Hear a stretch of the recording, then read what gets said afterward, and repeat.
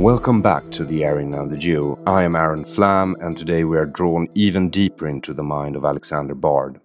Thank you for supporting this podcast on Patreon. You can also swish us at 076-894-3737, 076-894-3737.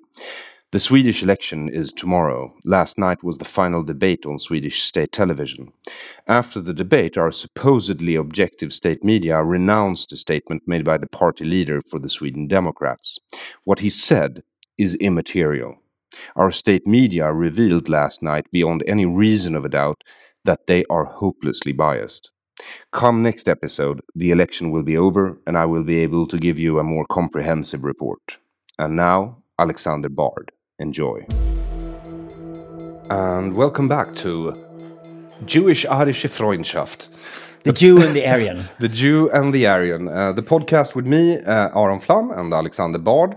And I realized that I forgot to introduce myself in the first episode, and by now this is probably episode 3. So I thought I'd start by introducing myself. My name is Aron Flam. I'm a Swedish comedian and writer. And I have, during my brief career, attained some disrepute in Sweden. Yes, and that pretty much sums me up, doesn't it? Well, you behave like a Jewish Viking. And Swedes are not Jewish and they are not Vikings anymore, right? No, that's right. So I'd like to hear your difference between a Viking and contemporary Swedish man or woman. Well, that's because we're all watching Vikings now, right? We're all watching Vikings on Netflix. So. And it's brilliant. And yeah. the thing with Vikings, the series Vikings, directed by Johan Renck, I believe, Stackabo, a former Swedish pop star like yourself. Now I signed him even. You did? Yes. Really? Okay. So anyway, so the series Vikings is actually the third part of the real Swedish national epos. Völsungasagan is the name. And in German that would be the Nibelungenringenlied. It is the third part of the story of Siegfried and his sword Gram, which in Swedish he was called Sigurd. And he fought dragons and such stuff that heroes normally do, and gets the princess and everything. And then, and he is, I think, that's the second part of the Nibelungenringenlied. The first part is a creation myth. The second part is a hero adventure where Sigurd or Siegfried is, he's partly a god. He's not exactly human. He's more of a Gilgamesh. You don't know, it's in between sort of thing. But then Völsungasagan, the Viking epos on HBO, that is the third part of the saga where the kings and queens are now earthbound, they are human, and they're fighting for control of Sweden. And it's funny that you brought up Vikings, because this is part of what I refer to as the giant hole in Swedish culture. If you ask a young Swedish man today, do you know what Völsungasagan is? Then he has no idea. He doesn't know. And if he knows, then probably he's accused of being a white supremacist.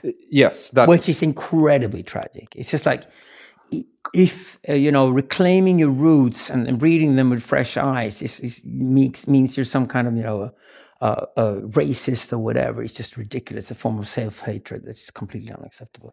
I would rather say it's the other way around. If I find a young man or woman in Sweden today who wants to find out about the Vikings and their history, I find it as a form of strength. Because then they're at least interested in creating a mythology about themselves. Yes. And that is actually the origin of self-confidence. And the dangerous thing with society is not people who believe in themselves. That's not dangerous at all. So you need a story that you can believe in, that you can apply to yourself. Yeah, the dangerous thing is people who are actually nurtured by self-hatred without knowing it. Because that's then turned into a form of narcissism as a compensation behavior, and that gets really, really dangerous. So I'm all for actually Swedes reclaiming the Viking mythology. Then maybe also it would be interesting to find out what's the difference here between the fairy tale and the actual facts. What happened? Well, as far as I know, the Vikings were a pagan people. They were pretty much on the seas. They wanted to rape, pillage, and trade. So if they found a village in Poland or Germany that was bigger than their boats and had more warriors, then they would trade. And if they found small villages, they would rape and pillage, basically, bringing home slaves and gold. Now, this might not be the proudest history in this day and age, but still it's better than the secular shit that the Social Democrats have replaced the Völsungasaga with. Because this is what happens after the Second World War in Sweden, I think, that we deny this heritage. We completely silence it. It is struck from the records. And we have a new national myth. The national myth that we're neutral and good. And modern. And not that we're an old pagan heathen people who likes to kill for pleasure. But there was a strength in the Vikings, and that's when I, as a not so young man anymore, but I'm closing in on 40 year, but when I look around my country, and I've grown up here in Sweden, there is nothing that a young Swedish man can really be proud of. We don't have any history. We don't look to history at all. We don't teach history, and if we teach history, it's this false history where we have forgotten a lot about what this nation actually was once. And this is the ultimate form of cultural castration, is to teach somebody you have nothing to be proud of from your history. And you then also learn to disrespect your lineage. So you start disrespecting your father, your grandfather, and whatever lineage you come from, or for that matter, on the female side too. And this hurts men more than it hurts women, because for men, lineage is incredibly important. It's a form of guidance on where they should arrive, what they should do with their lives. And it's just completely unacceptable. You arrive in this idea that Sweden is very cultured and cultivated and advanced and a role model for other cultures, at the same time as you're preaching we should also hate our own history. So what it then does is that it creates this idea that we are now suddenly noble, but we weren't noble before, which of course blatantly untrue. Yes. We're the same people. We're exactly the same people we were 500 years ago. We've just replaced the open aggression of the Vikings with the passive aggression that is dominating Swedish culture today, which is far more harmful. Yes. Because it doesn't admit that it is aggressive. Precisely. And when you, as a young man, you look around this country and there's nothing to be proud of in your history. There's nothing in your sex to be proud of, because the male sex doesn't really even exist anymore in Sweden. I mean, I don't know how we did it, but we finally got nature to give way to feminist ideology, because now we've raised generations of men without balls. How about that, rest of the world? Take it. Yeah. Rousseau is big with the Swedes, and they don't even know it. And Rousseau sneaked in, especially with the Swedish left in the 1970s, because the Swedish left was, as often in Sweden, full of sort of very fashionable, grandiose people, you know, who thought highly of themselves, but didn't really bother to read or study. I mean, at least the left in Europe was interested in a sort of leftist discourse. It was the interpretation of Karl Marx, hopefully also the Frankfurt School, which were both critics of Karl Marx and also the heritage of Karl Marx. They also included Freud in their analysis. And you would then have to read somebody like Louis Althusser, for example, who was like dominant among Marxists in the 1960s and the 1970s. The problem in Sweden is we never had that intellectual discourse in Sweden at all. Leftism was just like anything else in Sweden, a fad. Yes, but it was a way to look sexy when you were young in the late 60s and the 1970s. You know, if you were a student and you were a rebel in Sweden, you would just try to look sexy and get laid. It was a costume.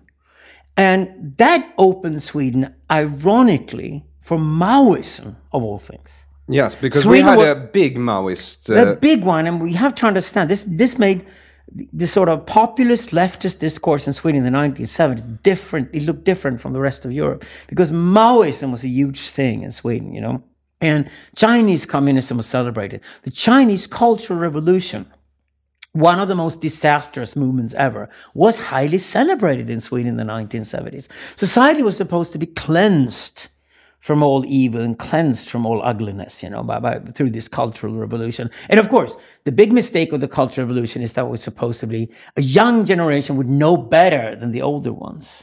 Yeah. The young should go out in the streets and kill the old. And it's completely disastrous. And in Sweden, we had a lot of our cultural personalities, I suppose you'd call them. They took up with this movement. It became a big thing. They got into the institutions, and now they rule. Yeah, you had Jan Myrdal, had all kinds of leftist intellectuals in the 1970s that at least pretended to read some books. But, you know, Mao's little red book was so short and so little that to read it was a lot easier than to go through all the Karl Marx books. Yes. And Swedes are lazy in the sense they don't want to read and study too much. They want to take a pose, take a stand. They want it to look fancy and sexy. They want to be ahead with social status and within the hierarchy.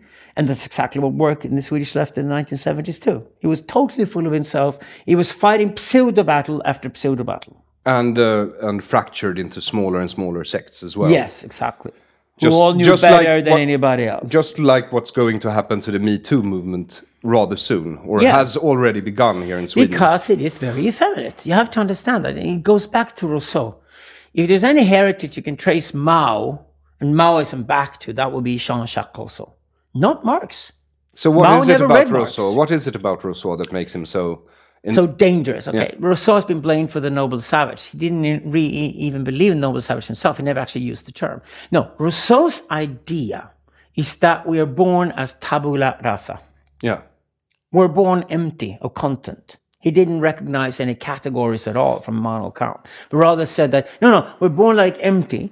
That also means we can't be trained and educated to anything. Anything that, of course, the dictator wants. Yes, and this suited Swedes perfectly. Yes. Because they always wanted to have the most conformist, consensus-based society where everyone makes the same, thinks the same, says the same, does the same, and looks the same, which might sound like a complete hellhole to anyone else on earth, but in Sweden, it is the national ideal. If you seek safety and consensus in the extreme, you love that idea. Yeah. What arrived in Sweden was a consensus on a large state, a high tax economy. So you were happy to keep the patriarchy, running the commercial export industry because that created provision for the country, as long as the government could control it and tax it as heavily as it wanted. So there was a wide agreement in Sweden on a high tax economy. So the state would be strong. Now, the state is, of course, the ultimate form of the mamilla, the breast. Yes. That means everybody feeds from the breast and they cannot get fed anywhere else. You simply make the state the monopoly of supply in a culture. And then, of course, you can turn the state into this thing that you either, as a Maoist said, should be eternally evolving according to a certain standard everybody has to follow, or it should just be one and the same thing, which is the conservative view of the state. It's like it should be one and the same thing over time and not change much at all. But it doesn't really matter for the practical implications. You've already created a totalitarian worldview where you believe that everybody wants and is completely dependent on a strong state. And the strong state society is then superior to any other form of government you could possibly have. So the idea that you could have a low tax economy, a strong civil society, and very independent citizens can no longer exist in that kind of society. Exactly. And there's been wide agreement on this in Sweden for the past 40 or 50 years. And it's a totalitarian idea. And it has to do with Rousseau, because they took Rousseau's idea about the tabula rasa, and they was like, if this is true, it's perfect for us because we want to create a new man, just like Nazi Germany once did. And it assumes that it's pacifist. Yes. The problem is that what Rousseau eventually led to was Robespierre. And if you look at the French Revolution, the year between 1792 and early 1794, you have for a little more than a year, Robespierre and his Jacobins, they ruled France. And it's one of the bloodiest periods in human history. Because what happens is, when you take the assumably very effeminate sort of idea that, we should all stay together and we should all become this one thing, one and the same thing, because we're all born empty. So we're all going to fill it with the same form and all be the same, including men and women are going to be identical with each other. Yep. There's no biology to pay attention to. Biology can be completely ignored. Well, that then creates a society where if you don't follow that consensus, you have to be killed. Yes. Or useless. Yes, in Sweden, symbolically killed, which means frozen out from the group. We've had death cases now with Me Too in Sweden. And what is interesting here, that the women who led Me Too in Sweden, they prided themselves in going out and saying, we don't care if they're innocent men killed in the process. That's a price we have to pay for the overall goal, which is to make everybody the same. Every revolutionary at any point in time or place. Especially Rousseauians. Yeah. You have to break a few eggs if you want the omelette. Hitler loved Rousseau. Stalin loved Rousseau. They didn't care about Marx, either one of them. Mao loved Rousseau too. And the ultimate Rousseauian of all was a guy called Pol Pot. He even wrote his PhD on Rousseau at Sorbonne in France before he left France and went back to Cambodia to kill 2 million people. And he started by killing anybody who wore glasses. He wanted to get all the intelligent people out of the way so he could just completely control his population and then turn him into his own image. Yeah. That is the Rousseauian nightmare. And Rousseau is a brilliant starting point for philosophy, for political philosophy, because he writes incredibly well.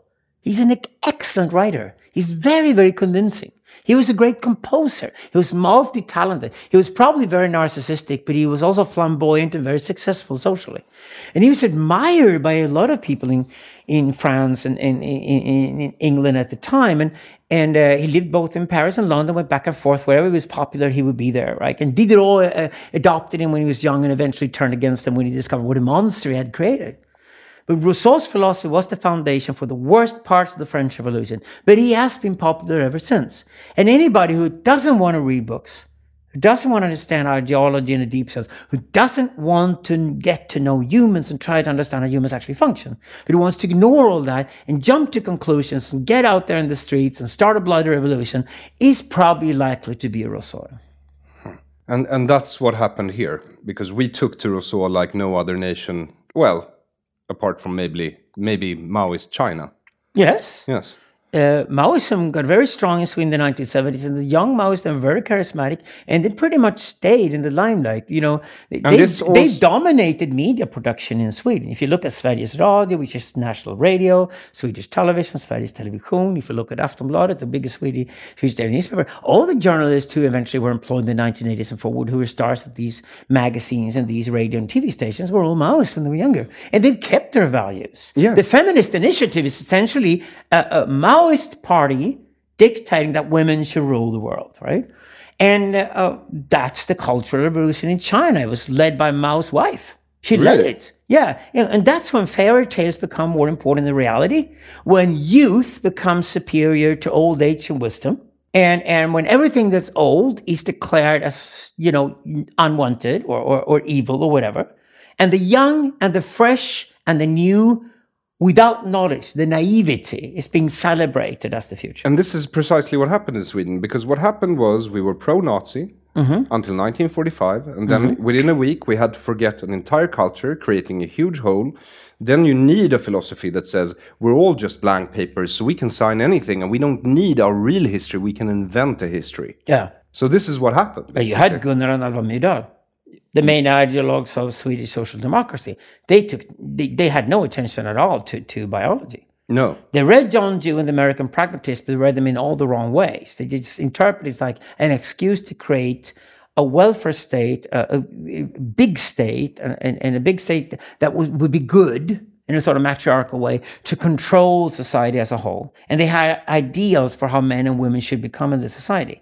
And there was no escape. But now it becomes interesting because you brought up pragmatism. Yes. Yes. And you're sort of a pragmatist sometimes? I guess I am, yeah.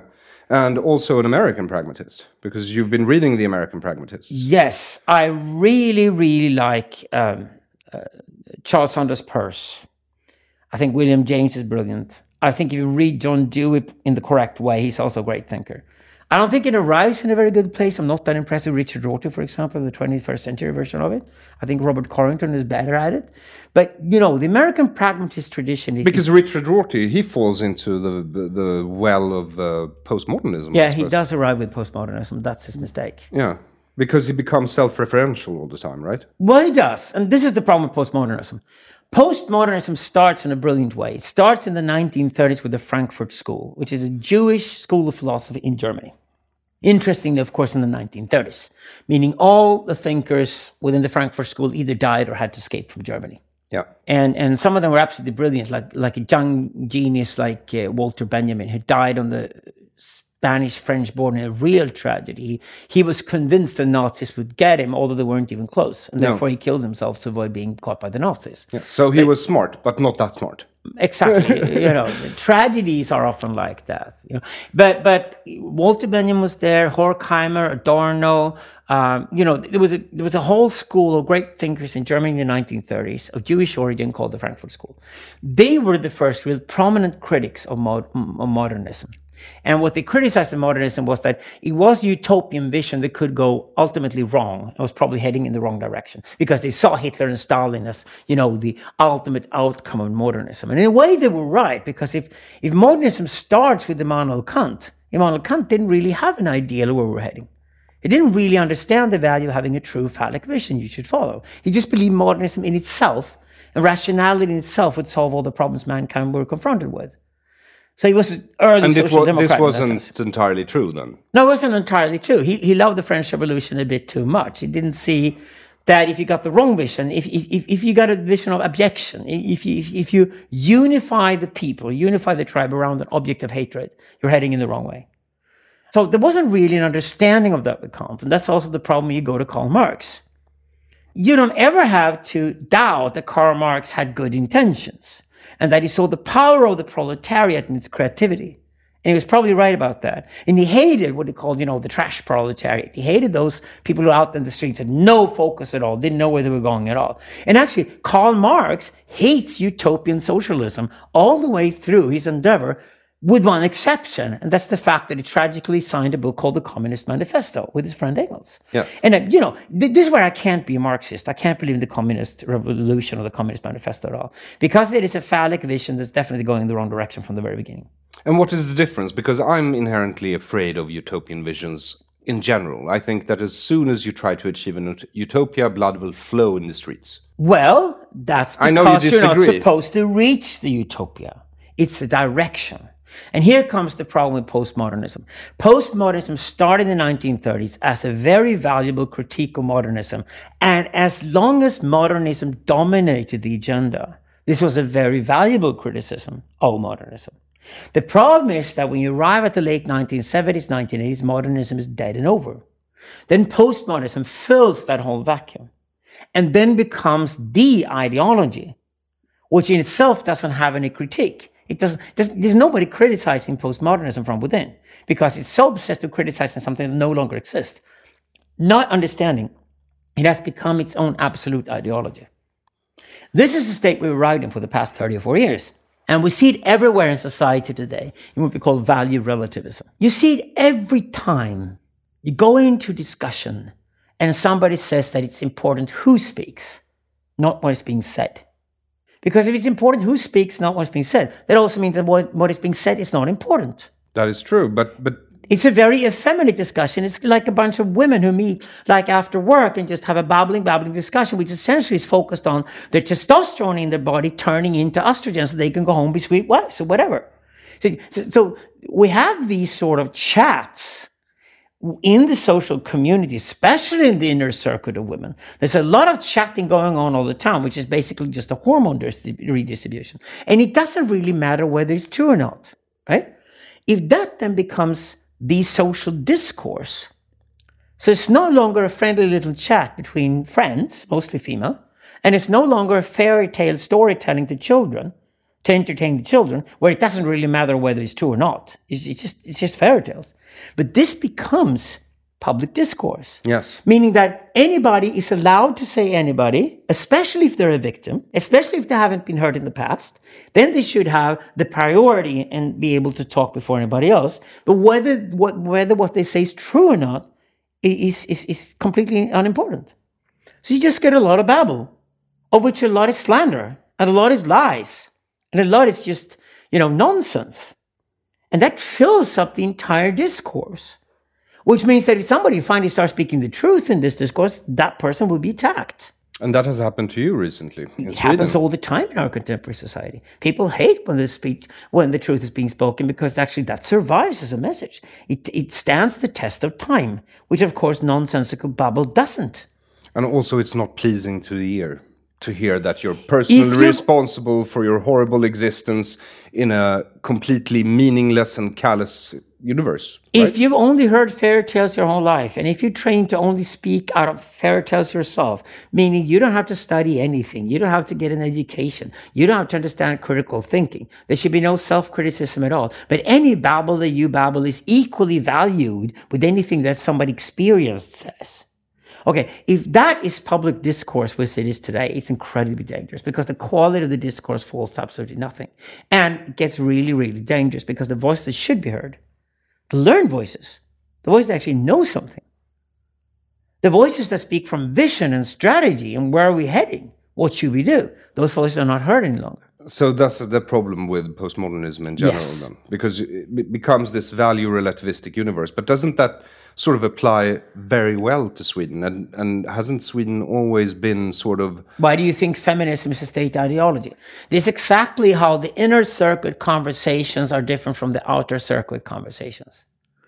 The inner circuit has many qualities, but one of its problems is the discourse in the inner circuit. Essentially, when women are sitting in a village talking to each other, it's just gossip, and it's fairy tales, and it's little storytelling, and it's like New Age religion, for example. Everything should be heard, everything should be allowed. There should be no differentiation between any statements. All statements are equally valid, exactly like the Me Too movement. It doesn't matter whether it concerns a rape, or whether it concerns some other form of harassment, or just a bad word somebody uttered. It doesn't matter whether it's true or not.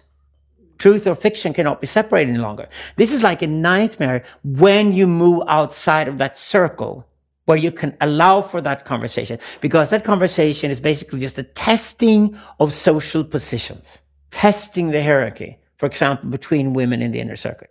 This is the babble in a restaurant over a glass of white wine early in the Friday evening before you go to the nightclub. That conversation is fine between women and children, and it's fine within the inner circuit. It's fine in a hairdressing salon. But when you move that discourse into the public sphere and call this the political discourse, and say you have to conduct politics the same way, it is disastrous. Especially if you want to make it policy. Because Yes. then you have... Because what they believe is basically words don't mean anything. Exactly. At the same time, words mean everything because of microaggressions. So words can be like weapons. Yeah, well, what means something is tonality, etiquette. The smelling salts are always nearby. Yeah. Oh, did you hear what she just said? It's that kind of reaction to things. And you have the right and study not to react to the substance of the argument, because you can't argue with that, because you can't even tell the difference between truth and fiction. So you're afraid of anybody actually proclaiming a truth. And if they do, you react aggressively and say, your truth is not worth more than mine. Well, maybe it is. Let's test. No. They don't want to do that. So they will accuse you for the tonality you use. So especially if you behave like a man. Said. Exactly. Not for the substance of the argument, but for the tonality of the argument. And this is what decadence ultimately is. Jan Söderqvist and I call it a decorationist society in our work. And it's incredibly, incredibly dangerous. This is, for example, Versailles, right before the French Revolution. 25,000 aristocrats lived in a big castle with a constantly ongoing fashion party, essentially, with smelling salts everywhere. And everything was about etiquette and tonality, and nothing was about the arguments at all. Because what would you talk about if you were an aristocrat living from state money in a huge castle just with an ongoing party all the time? If you actually were confronted with the fact that nothing you ever did was productive, if you were confronted with the fact that you were just infantile, like a big fat baby, I'd kill myself. You'd kill yourself, exactly. Yeah. So you had to pretend something important was going on. That's exactly what public discourse looks like today when it's postmodernist. It is pretending it's actually debating something important, when in reality it's just a constant hierarchical positioning that's going on. And this happens in Sweden all the time, because everything becomes a meta discussion. It's completely childish. As soon as I come out with an argument, it could be Twitter, it could be in a private company, someone will start discussing the wording. Yeah. That's the first thing that happens. And they're discussing your right to even open your mouth. Yes, and then there's no discussion, because no one wants to discuss what I just said. They can't. How it was said. They're not educated. They don't have access to those tools. They're young and they're uneducated. So they will refuse to go into that area where actually truth finding is important. The thing is this, when you go into the world of politics, then if you're going to run a government, if you're going to run it according to the rule of law, truth is everything. It is the quality of your argument. Are you moving the argument towards more truth? Are you revealing deeper and more truths with your argument? Is it scientifically verifiable, for example? That must be the key to any sort of discourse in sort of public discourse that actually concerns our society as a whole. You can talk in a certain way in the kindergarten to a bunch of children, and you can talk in a certain way with your friends when you just want to babble, have some time off, and it's not too serious. But if you think that kind of discourse actually would work in the political discourse, that's incredibly dangerous.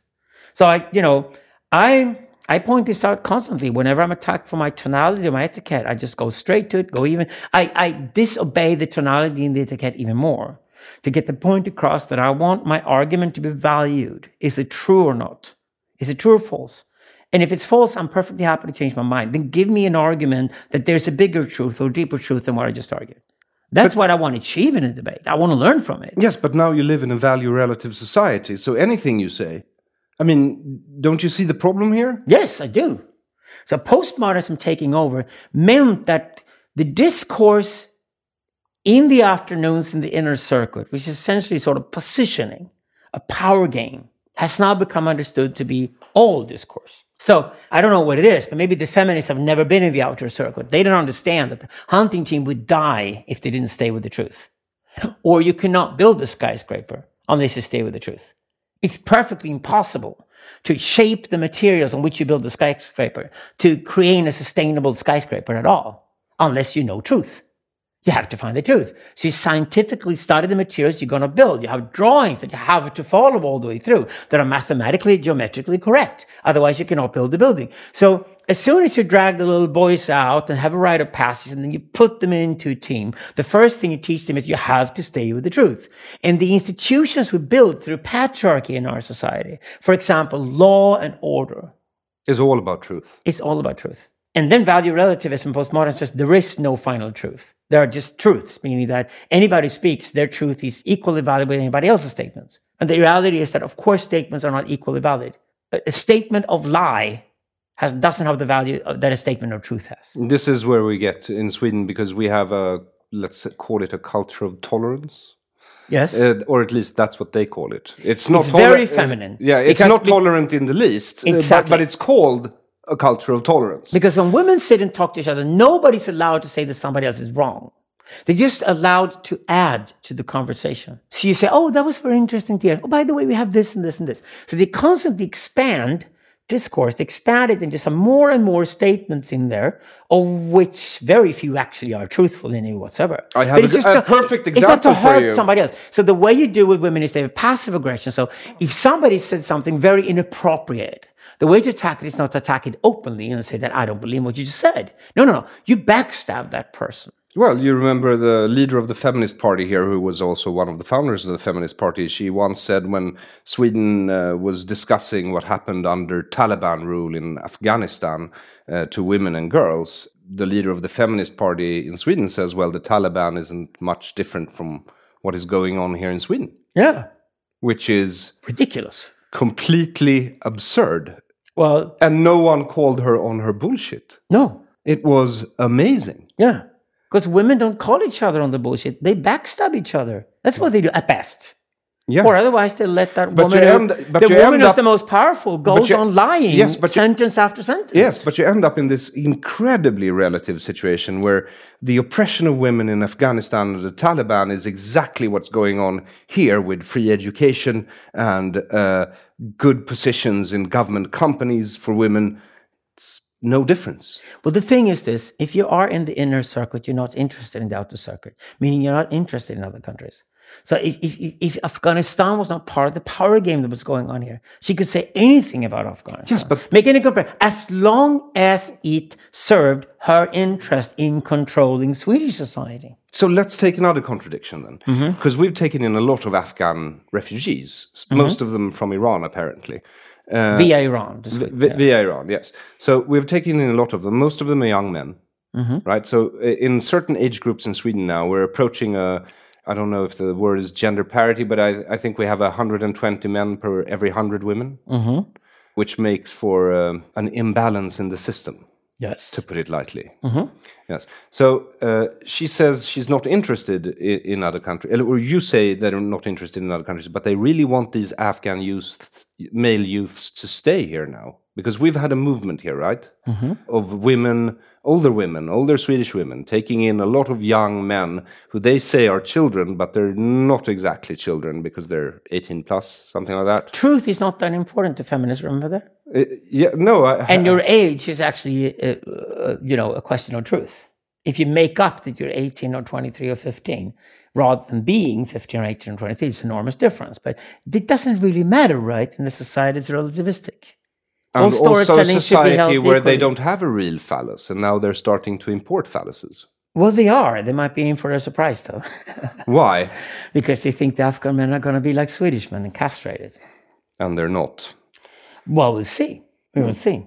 We don't know. No. I wouldn't be judgmental on that. We'll see how it goes. See how it goes. It's just really rare with a society with so many men compared to so many women. If there is a gender imbalance that we're used to, it's more women than men. Because there were more men dying in the outer circuit than there were women dying in the inner circuit. Women essentially died from childbirth, if they died at all. Men died from military conflict. They died during hunting. They died for all kinds of things. And they willingly gave their lives to the tribe. They were trained to think that way. And that's what men are. If a man finds his purpose, he's even willing to die for it. A woman would never be that. A woman would possibly be willing to die for her own child because that's her central purpose. A woman would never die for an idea. Well, it has happened once or twice that a woman has died for an idea. But They have the capacity. They yeah. have the capacity to go into the phallic. That's why I'm saying the phallic and the matrical. I'm not saying the masculine and the feminine. Women can go into the phallic when that's needed. Men can go in the matrical when that is needed. So if it's a certain lack in a society, in a certain position you are, and you can go into these modes. And especially if you're a gay man or a lesbian, you're probably likely to go into the opposite gender's mode. That's precisely why you're a gay or a lesbian. But so that capacity exists. The nomadic tribe was plastic. We were capable of doing things that were outside of our nature, but only temporarily. We weren't transgender or anything like that, all of us. 95% of people are very happy with being either men or women. And very happy so. Yes, and most of us don't question it that much. Exactly. I mean, there's a period in childhood where you fantasize what it would be like to be the other sex, but usually passes quite quickly. And you can temporarily do it by dressing in women's clothes, getting fucked in the ass by a friend or something during sex. That happens, but it's temporarily and still theatrical. It's not your real you, right? So the androgynous has a role in the original tribe. It's the go-between between matriarchy and patriarchy. It's the go-between inner circuit and outer circuit. These two circuits cannot communicate without the androgynous being there. And the androgynous is also something that does exist quite often at the outer outskirts of the outer circuit in communication with other tribes. Because you find the androgynous gene, you find it in the go-betweens. We call it the shamanic caste in our work, but it's never more than 5% of the population that we find there. And they have a certain service they need to supply to the tribe. And that's like the gel in between the matrical and the phallic. I understand. Or at least I think I understand. But so back to Sweden. Yeah. And our special little situation here. Because now you say you don't know what will happen in Sweden, but do you care to speculate? Well, it's all a material reality. We kept giving birth to children. As long as you give birth to children, the matrical structure is still there. The inner circuit is very stable in that sense. It will not disappear. We actually have to literally stop giving birth to children for women to lose the power they have, after all. So the women control the inner circuit. And that has existed all along. The problem was that the outer circuit sort of disappeared because we had the army. We eventually had the factories. We had places where we put men at work in teams of other men. And we had male leaders who led older men who led the younger men. And as long as we have that structure, there the outer circuit very much exists. Now the outer circuit is limited to a small elite of men who work like engineers and have other jobs, at the highest end of the social hierarchy. And they're very much on the outskirts. I mean, say you go to Arlanda airport outside Stockholm and you see Swedes who travel abroad to do business, 90% of them are going to be men. This is where men have gone who still have a lot of power and influence. So the patriarchy that we have in our society today has left politics. It's moving out of the sort of traditional public arena. It's no longer involving debate. Yeah, but if you look at it ignores things like Me Too. It stays in industry. It stays in the high end of the economy where it achieves what it set out to do. But it's pretty quiet about the sort of public arena side where the inner circuit is taken over, which is why the political discourse has now become that we should all become women, essentially. Yeah, and I agree with this. What I'm saying is, look at the 3 decades ahead. Yeah. Yeah. So we're at a point in time now where we have had huge migration since the 70s. We're a multicultural society, in a sense at least. And we've done the gender feminism, and we have no army. Mm-hmm. And it's all coming crashing down right now, right? Mm-hmm. So feminism is finding itself in a sort of a cul-de-sac because of its relativistic nature. The immigration policy is going, well, it's not going that well. Mostly, I think, because Sweden is a very, very complex system, and we have been taking in people with a much lower degree of education, and we can't really, as you would say, socialize them into this very complex... We already have a male-dominated underclass in our society that finds no work any longer because we have closed down the factories, we've closed down the military. This is where we usually put the 19-year-old guys to shape them into men before. So the real rite of passage in our society, if nothing else would have happened, we put them through the military service and they come out as real men, who women could marry and have sex with. That's gone. Yes. And if we then bring in even more young men in our country who don't have the education, the qualifications, and the social know-how to go straight into the new male upper class and belong to the patriarchy that's still strong, for example, in industry, in finance, and in technology, well, where are we going to put them then? We put them at the very bottom of society. We already have tons of Swedes. And these men at the very bottom of society, something Jan Söderqvist and I call the consummariat.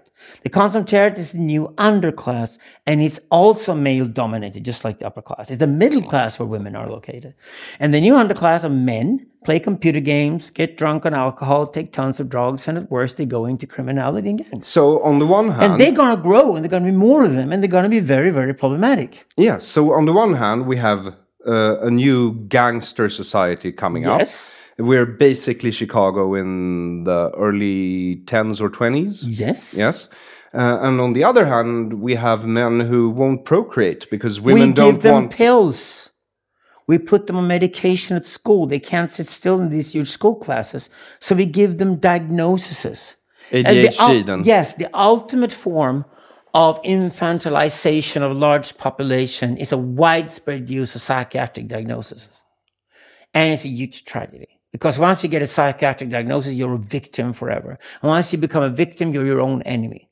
Your life is nothing but a race to the bottom. So you will find new problems that can be identified as psychiatric diagnoses to have an excuse to stay on the pills. And women do this increasingly. Men do it on a massive scale. What we're doing with men, though, is we're giving them these pills already in their teens, saying there's something wrong with them because we have a female idea of what men should be.